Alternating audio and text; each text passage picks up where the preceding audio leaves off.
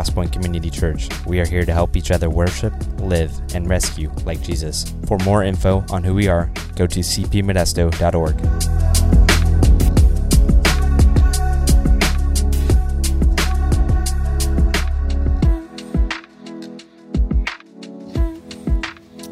Remember hearing a story about a church in New England years and years and years ago, and it was back when people walked to church, and it was in the winter, and people would walk to church through the snow, and they would get to church. Well, this one Sunday, something happened to their heater at the church, and so there was no heat.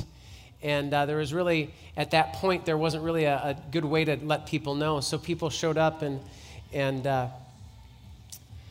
people ended up bringing their pets to church that Sunday, their dogs and cats, because it was an ongoing thing. And they would use their animals for warmth at church, but the cold didn't stop them from showing up.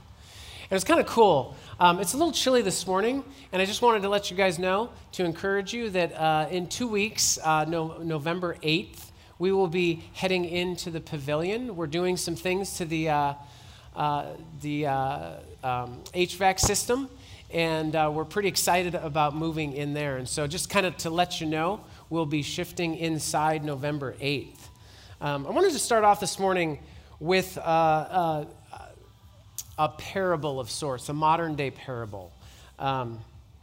One day, a boy was walking down the road when a frog called to him. The frog said, "Boy, if you kiss me, I will turn into a beautiful princess." The boy picked up the frog, smiled at it, then placed the frog in his pocket. A few minutes later, the frog said again, "Boy, if you kiss me and turn me back into a beautiful princess, I will stay with you for a week." The boy took the frog from his pocket, smiled at it, then put it back in his pocket. A few minutes later, the frog said, "Boy, if you kiss me and turn me back into a beautiful princess, I will do anything you want." The boy took the frog from his pocket, smiled, and put it back. Finally, the frog cried, "Boy, what is the matter? I have told you that I am a beautiful princess, and if you kiss me, I will stay with you and do anything you want." The boy took the frog from his pocket and said, "Look, I'm an engineering student. I have no time for a girlfriend, but a talking frog is way cool." You know, it's interesting, as we look at Mark chapter 4 this morning, it is the chapter where in Jesus' ministry where he begins to communicate to people in parables. It's a shift in the way he's communicating, because up to this point, he's been talking in ways that everybody, that any rabbi would teach. He's teaching in that kind of lecture type way that any rabbi would teach. But a parable is by definition a simple story used to illustrate a moral or spiritual lesson. Parables today are also kind of known as fables or tales or allegories, legends, lessons, or a teaching of some sort. And so what happens in Mark 4, if you caught the video this week, which I kind of talked through the latter part of chapter 3 in Mark, what we see is that Jesus' ministry is kind of exploding, that there's massive crowds that are following Jesus, and these crowds and their desires, what they want from Jesus, is swelling to a point of almost overwhelming the message and mission of Jesus. Because you see, there's these huge crowds that have come to follow Jesus, and they're following him everywhere. They're pressing in on him, and they're kind of pushing on him. And so many people in those huge crowds were really there for their own benefit. They really weren't necessarily there to further the mission of Jesus, because some of those people, if you kind of caught that video this week, they were there simply because they wanted physical healing. They knew that they knew and they had heard the stories that Jesus was a healer. And so they had brought their issues and they brought their problems to Jesus, their physical problems, because they wanted physical healing. And others in the crowd, they were there because it sounded interesting and they kind of wanted to be entertained. They thought this was kind of going to be something might happen. They were the people who didn't want to miss out on what was going on. And they were there for entertainment. And then still others in the crowd, it says that they were there because they wanted to be intellectually stimulated or engaged, because they wanted to ask questions and get answers and to think about those things, but not necessarily people looking to trade their lives for the life that Jesus offered them. And so as these crowds continue to grow and swell, what Jesus does is he begins to talk to them in a way that's different and new to people in that day. And so Jesus introduced this new way of communicating the kingdom message in parables. And so in Mark 4, Jesus shares the very first parable of his ministry. In fact, it's interesting, if you look at the other gospels, you'll see that all the gospel writers agree that this parable of the sower was the very first parable that Jesus shared in his ministry. And so this is the first parable that he shares. And there's two things that I think we need to catch as we begin to unpack this development in Jesus' ministry. And so the first thing that I want to look at this morning is why Jesus began to speak in parables. Because there's a very specific reason Jesus began communicating in parables to the people who were following him. And the second thing that we want to unpack this morning is how does this first parable then impact our lives? Because it's a pretty common and well-known parable. It's, the sower who goes out and he throws seed on these different paths, and the different paths react to the seed. And then Jesus tells his disciples what the parable was about. And so as we begin this, I want to look at that first thing as to why Jesus spoke in parables. And so we're going to jump around a little bit. We're going to be looking at verses 1 through 25 this morning, but I want to kind of break it up like this. So starting in verse 10, look at what Jesus says, because in verse 10, Jesus has just finished speaking with the crowd and telling this parable. And in verse 10 it says, "And when he was alone, those around him, his disciples, with the 12, asked him about the parables. And he said to them, 'To you has been given the secret of the kingdom of God. But for those outside, everything is in parables, so that they may indeed see but not perceive, and may indeed hear but not understand, lest they should turn and be forgiven.'" Jesus, in this response to his disciples, Jesus tells them essentially this, that there are two kinds of hearers that are out there right now. There are two different kind of people who they listen in two different ways. There's two different type of hearers. And in verse 10, he says they ask him, what does the parable mean? And he responds to them and he says this. He says, "To you has been given the secret of the kingdom of God." And that's the first type of hearer that Jesus describes. To those who have been given the secret to the kingdom of God. And when he says to you who've been given the secret, he's talking about to those who follow, who obey, who listen, who accept Jesus' authority. That's who he's talking about. That's the first type of hearer that Jesus is talking about. Those who follow, who obey, who listen, who accept Jesus' authority. And he says, "To you has been given the secret of the kingdom of God." And secret here is also kind of a mystery. It's the mystery of the kingdom of God. And it is and this is really what the secret of the kingdom of God is, as Jesus begins to unveil this and unpack this. It is the understanding of what God is doing now in human history. That is the secret of the kingdom of God. That there are those, the disciples and those who are with the disciples, who are around Jesus. Jesus says, for you, here's what I'm going to be helping you understand. And if you are one of those types of hearers, those who see me as authoritative, who are going to obey me, who are not just here for your own benefit, but you're here because you know that there's something significant about my ministry and my message and the kingdom of heaven. He says here, this is the mystery of the kingdom. The mystery of the kingdom is how God functions in human society, just exactly what he's doing today. Because you see, even when we think about today, those of us who follow Jesus and those of us who have surrendered ourselves to Jesus, those of us who obey Jesus, we see something different than the rest of society sees in what's going on today. Because we understand the secret of the kingdom. You see, the world would have us believe that everything takes place apart from God, that if there is even a God, that he's sitting up there someplace watching us poor, struggling mortals on the sinful plains of life, but that he really has nothing to do with what's going on. He's just kind of watching it happen. But the scripture reveals to those who have ears to hear, Scripture reveals that God himself is involved in every single event, that nothing occurs which God is not in touch with and is not arranged and is not brought into being. And without destroying our will to choose or our freedom to move, he nevertheless is working things out to a universal encompassing purpose, which he announces to us, which he shares with us. We are those who understand what God is doing in the world.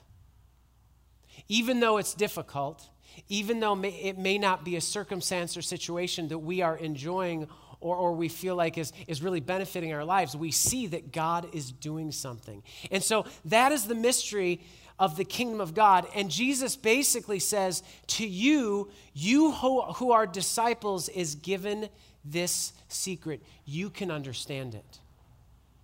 You have that kind of like magic decoder ring that you understand what God is doing. And so even as we look around at the world today, we know that the answer is not government. The answer is not a vaccine. The answer is actually not personal freedom. The answer is to cry out to God the Father through Jesus Christ, his Son. That the answer to all of the things that are going on today is surrendering to God and his purposes and his plan in our lives so that others can recognize our hope and our faith and recognize their sinfulness. And so Jesus basically says there are those, one category of hearers are those who actually get it, who understand what's going on. That life is not just a random course of events and then you die, but life is an opportunity to recognize the glory of God and his sovereignty over human affairs. But then he goes on and he says, to you is given the secret of the kingdom of heaven. But then he says, but for those outside, and that's the second category of hearers. And so those outside is anyone not really open to understanding or obeying the lordship of Jesus Christ. It's those who aren't open to that. It's those who've said, no, I can figure out my own way. I've got my own stuff, and I've got my own plan and my own agenda, and I'm going to figure this out. And those are those who Jesus says are outside, and they don't understand the secret to the kingdom of God. And here's something that's kind of interesting that Jesus says, because it should kind of perk your ears at this moment, because Jesus says, he says, for those outside, everything is in parable, so that, and then he quotes a passage from Isaiah. He says, they may indeed see but not perceive, and may indeed hear but not understand, lest they should turn and be forgiven. It almost sounds like Jesus is saying, I don't want them to hear because I don't want them to be forgiven. It kind of sounds like that, doesn't it? Well, so the question is then that kind of raises is, does Jesus actually want some people not to be forgiven? And that really can't be the answer, that Jesus actually doesn't want some people to be forgiven. But he quotes this from Isaiah chapter 6, verses 9 and 10. And actually, the Gospel of Matthew quotes a little bit more, and actually Matthew gives a little bit more detail. And so in Matthew chapter 13, 14, and 15, in the same parable explanation that Jesus does with his disciples, here's what Jesus says. He says, indeed, in their case, these outside that he's talking about, the prophecy of Isaiah is fulfilled that says, you will indeed hear but never understand. You will indeed see but never perceive. And then Jesus says this to his disciples, for this people's hearts has grown dull, and with their ears they can barely hear, and their eyes they have closed, lest they should see with their eyes and hear with their ears and understand with their hearts and turn, and I would heal them. What he's saying is not that I'm speaking in parables because, he's not saying I'm speaking in parables in order that I can fulfill this passage, but he's saying I'm speaking in parables because this is being fulfilled of these people who've chosen to cut off the message from their minds and their hearts. In other words, he's saying this is being fulfilled right now. He's saying the reality of these crowds that are following Jesus is these people did not want to truly be healed the way Jesus came to heal them. They were coming maybe for physical healing, but in order to prevent the healing of their spirit, which Jesus came to do for mankind, the actual hurt of their heart, which Jesus wanted to bring them, they closed their eyes and their ears. They wanted physical healing, but that's all that they wanted. They just wanted their life situation to change so they could go on living in the way that they wanted to live. They wanted Jesus to cure their diseases and get rid of their afflictions so that they could go on just as they were before. But Jesus, knowing this, tells them, you are fulfilling the very words that Isaiah the prophet spoke, in that you are not willing to listen to what I have to say. You want me to heal only the body. And I think about how often we go to Jesus to fix our brokenness, our circumstances. Yet the moment he does that, we go back to our old ways. You see, today, people don't want to be transformed in their spirits, which is the real problem to be solved. So to capture their attention, Jesus told the truth in parables, because if they wouldn't listen one way, he'd go to another way with the exact same message. And really, parables are designed for the uninterested, those who've tuned the truth out.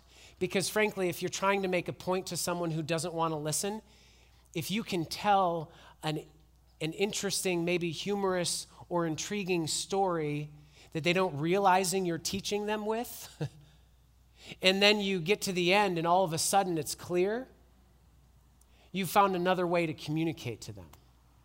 You found a different way to help them see the truth. And that's how much Jesus cared for and loved these people who didn't care about his message. He chose to go another route of communication so that maybe they would hear. And so it's interesting that here there's a reality that Jesus begins to speak in parables because there are two kinds of hearers. Those who will hear when he just simply tells what the truth is, and others who are very hard to get a hold of. The second reason that Jesus speaks in parables that we see in Mark chapter 4 is because seeking accomplishes a deeper work in us. Seeking accomplishes a deeper work in us. Jump to verse 21. In verse 21, Jesus tells this other kind of, he gives some little, not really a parable, but he kind of takes common things and then uses them to help enlighten the disciples. And he says in verse 21, he says, and he said to them, is a lamp brought in to be put under a basket or under a bed and not on a stand? For nothing is hidden except to be made manifest, nor is anything secret except to come to light. If anyone has ears to hear, let him hear. And he said to them, pay attention to what you hear. With the measure you use it, it will be measured to you, and still more will be added to you. For the one who has, more will be given, and from the one who has not, even what he has will be taken away. So he begins to kind of speak in this kind of weird way to the disciples. And here's basically what he's saying. He's saying that if you search, you will find truth. If you're truly searching, you'll find truth that you could not have seen otherwise. Because see, if I just tell you something, you're going to miss some of the things as if you really were going after it. It's kind of like we tend to take things much deeper into our lives when we go through the process of discovery rather than that just being handed to us. It's kind of like just the process of development of human beings, that when we work for something, we find a deeper value in it rather than when we've been given it. And we see that with really generation after generation. You see a generation that's worked really hard and really had this high work ethic, and it was worked hard, and they worked for what they have. And then you see a generation that's been given almost everything, and what they've been given just isn't enough for them.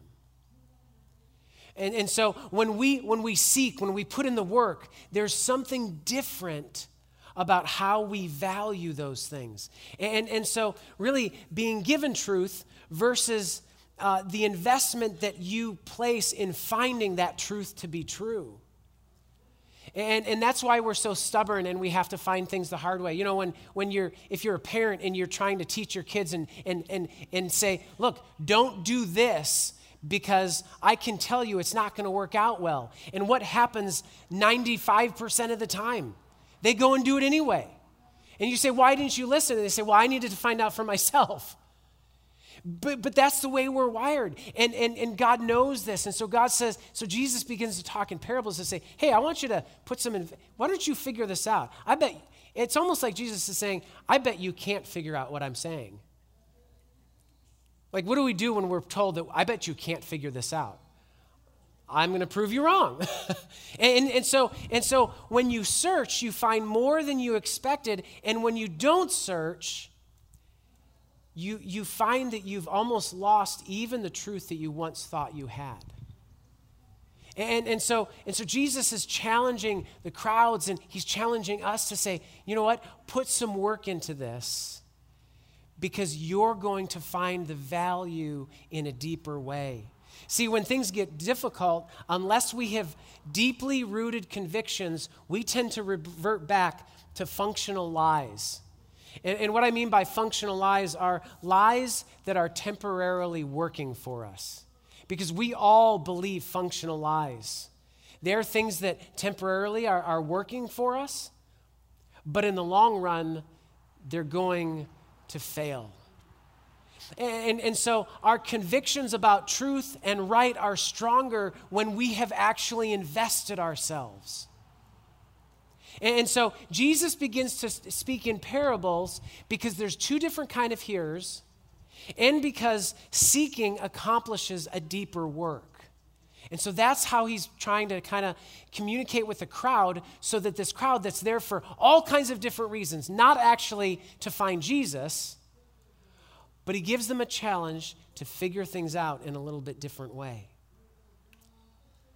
And so now getting to the actual parable, we see Jesus sharing this parable to this huge crowd that is gathered.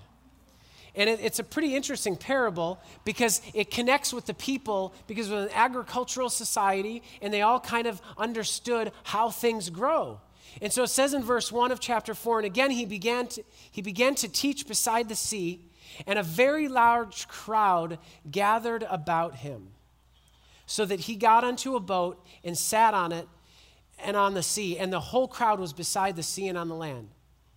And he was teaching them many things in parables, and in his teaching he said to them, listen, behold, a sower went out to sow, and as he sowed, some seed fell along the path, and the birds came and devoured it. Other seed fell along the rocky ground, where it did not have much soil, and immediately sprang up, since it had no depth of soil. And when the sun rose, it was scorched, and since it had no root, it withered away. Other seed fell among the thorns, and the thorns grew up and choked it, and it yielded no grain. And other seed fell upon the good soil, and it produced grain, growing up and increasing and yielding 30-fold, 60-fold, and 100-fold. And he said, he who has ears to hear, let him hear. So Jesus tells this story, and after he tells this story, his disciple says, what are you talking about? What do you mean by this? And then he describes to the disciples, as we've just talked about, why he's talking in parables. And so what we see is that some people are excited about what Jesus is giving as a message about the kingdom, and some people are enraged by it. We see the reactions of those who are listening to what Jesus says. We see curiosity and we see dismissal. Why do some people hear relief in the message of Jesus? And why do others hear condemnation and lash out against it? Jesus explains that whole phenomena. The sower sows the word of the kingdom. The path he describes to his disciples is that seed, that message of the kingdom that falls, and failure is immediate because the people, the soil of their life, their receptivity is that they are slaves of their sin nature, and immediately it can't take root.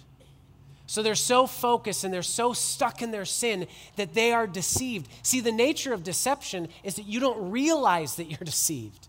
That's the problem, because sometimes we look at people and say, how can you be so dumb that you're deceived? But that's the nature of deception. You don't know that. It's not that you're dumb, it's that you've been deceived.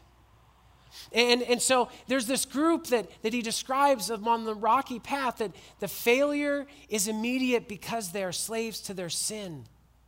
But then he talks about the rocky soil, which seems promising for the first moment, and there's some enthusiasm, yet it's short-lived because of there's not great a depth of soil, and the things that are surrounding them, like the sun and the weather and the conditions around them, are such that they fall apart.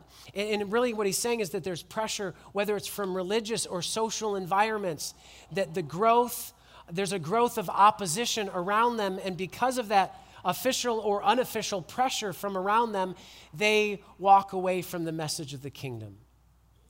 And then he talks about the thorny soil, which it seems like there's some discipleship that survives, but it's unproductive. And rather than like the rocky soil, where it's outside forces that are moving this person away from the kingdom of heaven, it's a divided loyalty from within. It's not external pressure, but it's stuff from inside. There's these thorns that grow up. And it chokes out the message of the kingdom. But then he talks about the good soil, which is an acceptance and surrender to the message of the kingdom. And there's this growth, and he says 30-fold and 60-fold and 100-fold.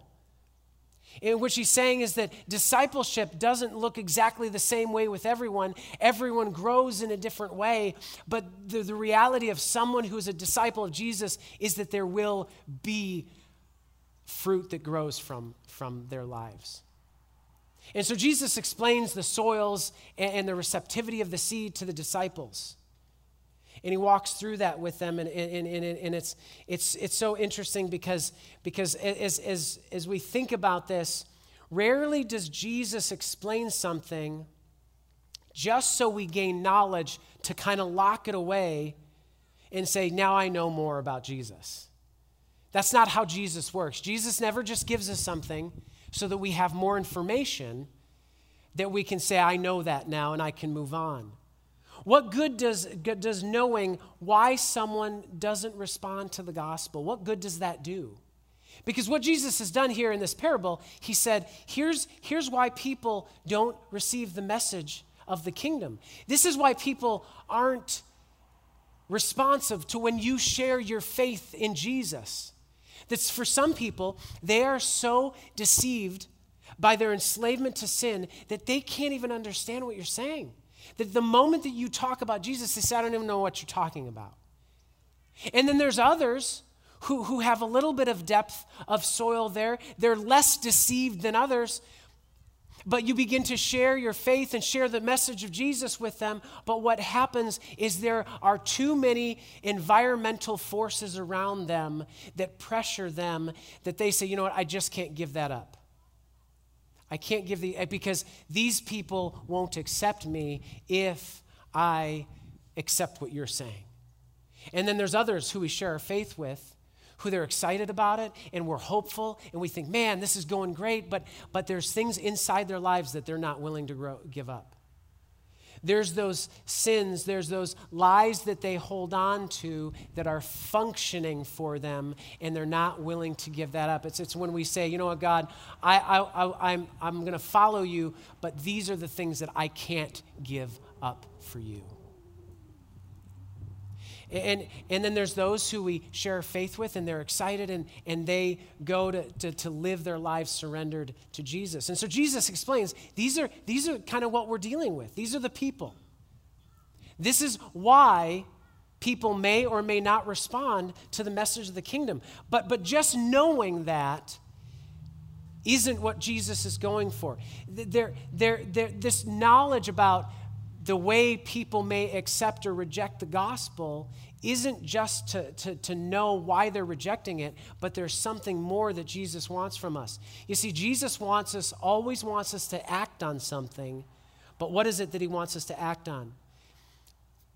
I think so often I've looked at this parable to give me more comfort and more security when somebody won't listen to the message of Jesus. Because what I can do with this parable and what Jesus talks about is I can look at that and say, when someone rejects the truth, or when I try to speak truth into someone's life and they reject it, I can say, well, I tried, they're just rocky soil. That's their problem, right? Or I tried, but they're thorny. They're thorny, and there's no use talking to them anymore. That's just what they are. And we can go that direction and excuse ourselves because, Jesus explained, I realize you don't understand, but Jesus described, you're just kind of a thorn. So, I don't expect this to go anywhere with you. But we may not say that to people, but don't we kind of think that to kind of make ourselves feel better about the fact that, I did my part and I don't need to do much more. It's interesting, the guy known as the father of soil science, I know this is super interesting to lots of people. The father of soil science is a Russian guy named Vasily, and I practiced this last name, Vasily,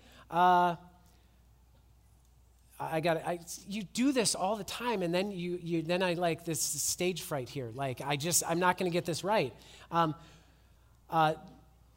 Dukachiev. There we go. That's my best Russian last name I can pronounce.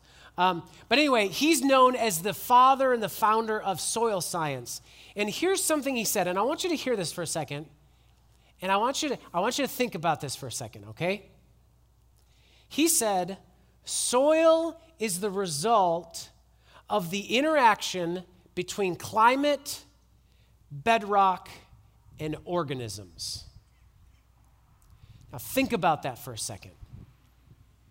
The guy who's known as the founder of soil science says that soil, the health of soil is the result of climate, bedrock, and organisms. Is anybody making a connection here with what Jesus teaches in the parable of the sower? that the rocky soil, the thorny soil, the path, the good soil, is a result of climate, bedrock, and organisms. There's 3 steps that soil scientists agree on to improving the receptivity of soil. This is really simplified. So if you want to make soil better, you add organic matter, and then you go and test the soil to see how it's doing, and then you add more organic matter. You see, the health of soil depends on how much you're willing to invest in it. Here's what I think the point of the sower, the parable of the sower, is for those of us who have received the message of the gospel. Here's what I think the point is.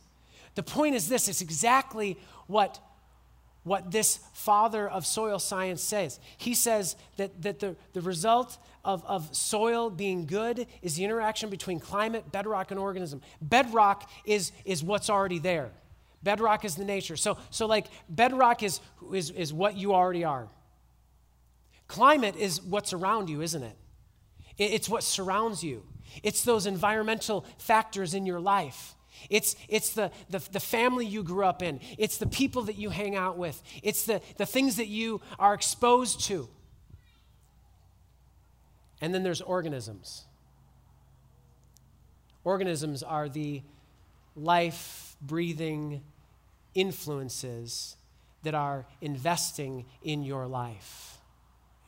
And so when it comes to this idea, I believe the question Jesus has set before us today is, how is your life influencing the state of the soil of the people around you? Because you see, they're kind of set in their ways, the bedrock, the thing that they are, and there's a climate around them, and we look at the climate as our culture and our society, which isn't exactly shifting people towards Jesus. But you and I, we're living, breathing organisms. We're the organic matter that's added into their soil.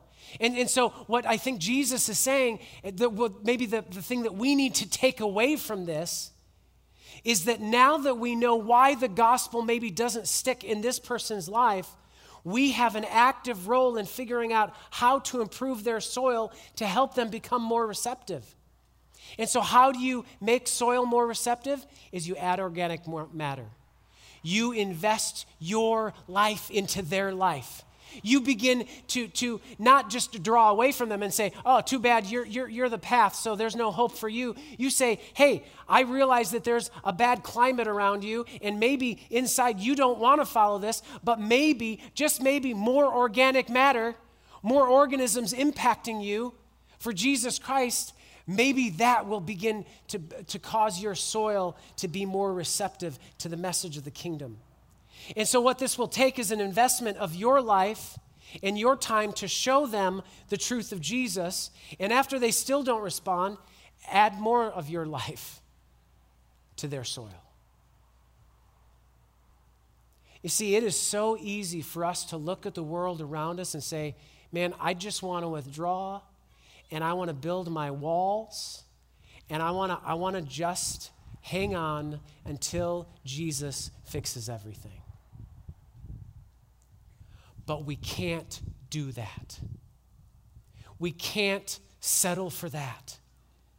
Because the people around us, and even some people who we wouldn't even think, have been consumed by the world.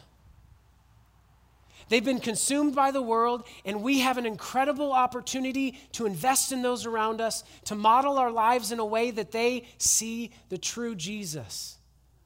All the while recognizing that we need to make sure our soil is healthy, that we're being receptive to the things that God is asking us to do. You see, here's the thing. In the world in which we live right now, the climate's terrible. And there's people who are going further and further and deeper into themselves, into their own bedrock, their own sin nature. And what are we doing as the church to help them see the hope and the life that Jesus has for them? Here's one of the things that I have been struggling with during this pandemic. I've mostly heard Christians, and I've participated myself in this, that the message that I've heard from the church is we've got to keep what we have. And we need to make sure that we are living in what we've built and we've maintained. What I haven't heard from the church during the last 7 months is, how are we going to, at cost to ourselves, increase the receptivity of the message of the kingdom of God in the world in which we live? What are we doing? What are people seeing from us? Are people seeing our behavior and our words and our activities and our people, the unregenerated, the lost, sinful, slaves to sin world, are they seeing what the church is doing today? And are they saying, wow, they're different? They're different.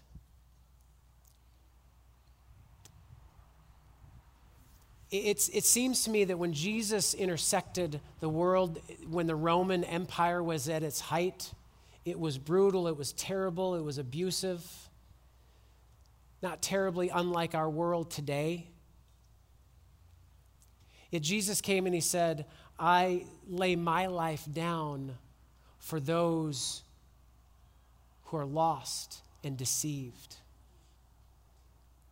I think deception is at an all-time high right now, at least for me in my lifetime. And so the question I think that we have to wrestle with is, are we investing in the damaged and used up soil of the people around us? Are we truly reaching out? Are we living and modeling the hope we have in Christ? Or are we kind of like the crowds that were following Jesus? Are we kind of stuck on, hey, Jesus, I want you to fix my situation? Are we more focused on our own situation than focused on the call of Jesus to seek and save the lost? And just because the lost have rejected our message, we just have to figure out what kind of soil they have. And we need to add ourselves into that soil and continue to work on that, because that's what Jesus did with us. He didn't give up on us. And so a couple questions that I would ask you to reflect on this morning and this week is this, is number one, what does your soil look like right now? The climate, those outside influences, what's hitting you? And is your bedrock, is it pliable? Is Jesus transforming you? And thirdly, what kind of people are influencing you? And then the second question is this: are you willing to lay down your agenda to painstakingly invest in those whose soil is so poor that the truth can't even land in their lives? That's the message of the kingdom. That there is salvation. Because the reality that we are stuck in is that every single person who doesn't know Jesus is going to spend eternity in hell forever, which is far worse than any hell we've experienced here. And that's the urgency of our calling. I want to ask the prayer team to kind of head over there right now. And I'm going to invite the worship team to come back up. And as the prayer team goes over there and as they gather there, I want to just say that if you're here this morning, or if you're listening, if you're watching online, and you don't know Jesus as your Savior, maybe there's been all kinds of excuses why Jesus isn't the answer. But maybe you're at a point this morning that you're saying, everything I've tried, maybe those functional lies sound like they're familiar because there's things that I've depended on, but eventually they fail. The reality is that Jesus will not fail. And so if this morning, if you know that you need to have a conversation about Jesus, if you know that you need Jesus in your life, then this morning is that time. And so if you're here in person this morning and you want to talk to somebody about inviting Jesus into your life, I'd encourage you to go over there maybe while we close and worship by the end of the service. And if you're out there, if you're online right now and you say, you know what, I think I need Jesus, it is as simple as this. It's to say, Jesus, I know that I am sinful. I know that I'm deceived. And I know that I need you in my life. And I want to surrender my life to you this morning. That's really what it takes. It's to surrender my will to Jesus' will. And find someone. If you want to do that, if you've done that this morning, find someone and talk to them about it. The hope that we have as believers in Christ is that we have won no matter what happens. And that God is building us into a people, into a church, into a group of people who are soil scientists. That's what we are. We can recognize the deception and the falsehood in the lives of others. And as soil scientists for Jesus, we are able to look at the climate that they're in, to look at what's inside of them and recognize that we are the organic matter that needs to be introduced to their lives, and we will not give up until it's too late. And Jesus will work in their lives, and Jesus will do the convicting and the saving. But that's what we're called to be about, and I think that's what we need to take from the sower. Let me pray for us as we finish in worship. Father, I thank you for this morning. And God, I pray that you will, God, heighten the urgency in our lives and in our hearts. That God, there are people who are deceived and don't know the message of the kingdom. And maybe they've rejected it 55 times, but God, that you call us to continue to break up that fallow ground, that soil that is maybe, it's just unhealthy. And God, that you call us to be light and life in the lives of others. God, in the same way that you sought and saved us, I pray that we would seek and save those around us.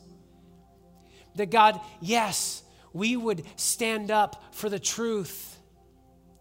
But God, more importantly, that we would stand up for the lives and the salvation of people who are on a trajectory to spend eternity separated from you and in hell.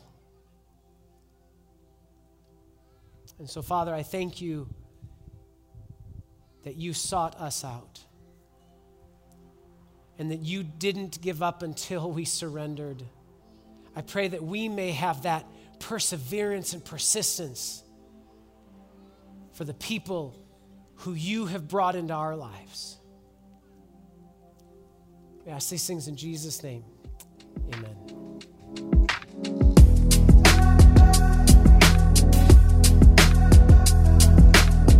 Thanks so much for listening. We hope you feel inspired and moved by what God is doing here at Crosspoint.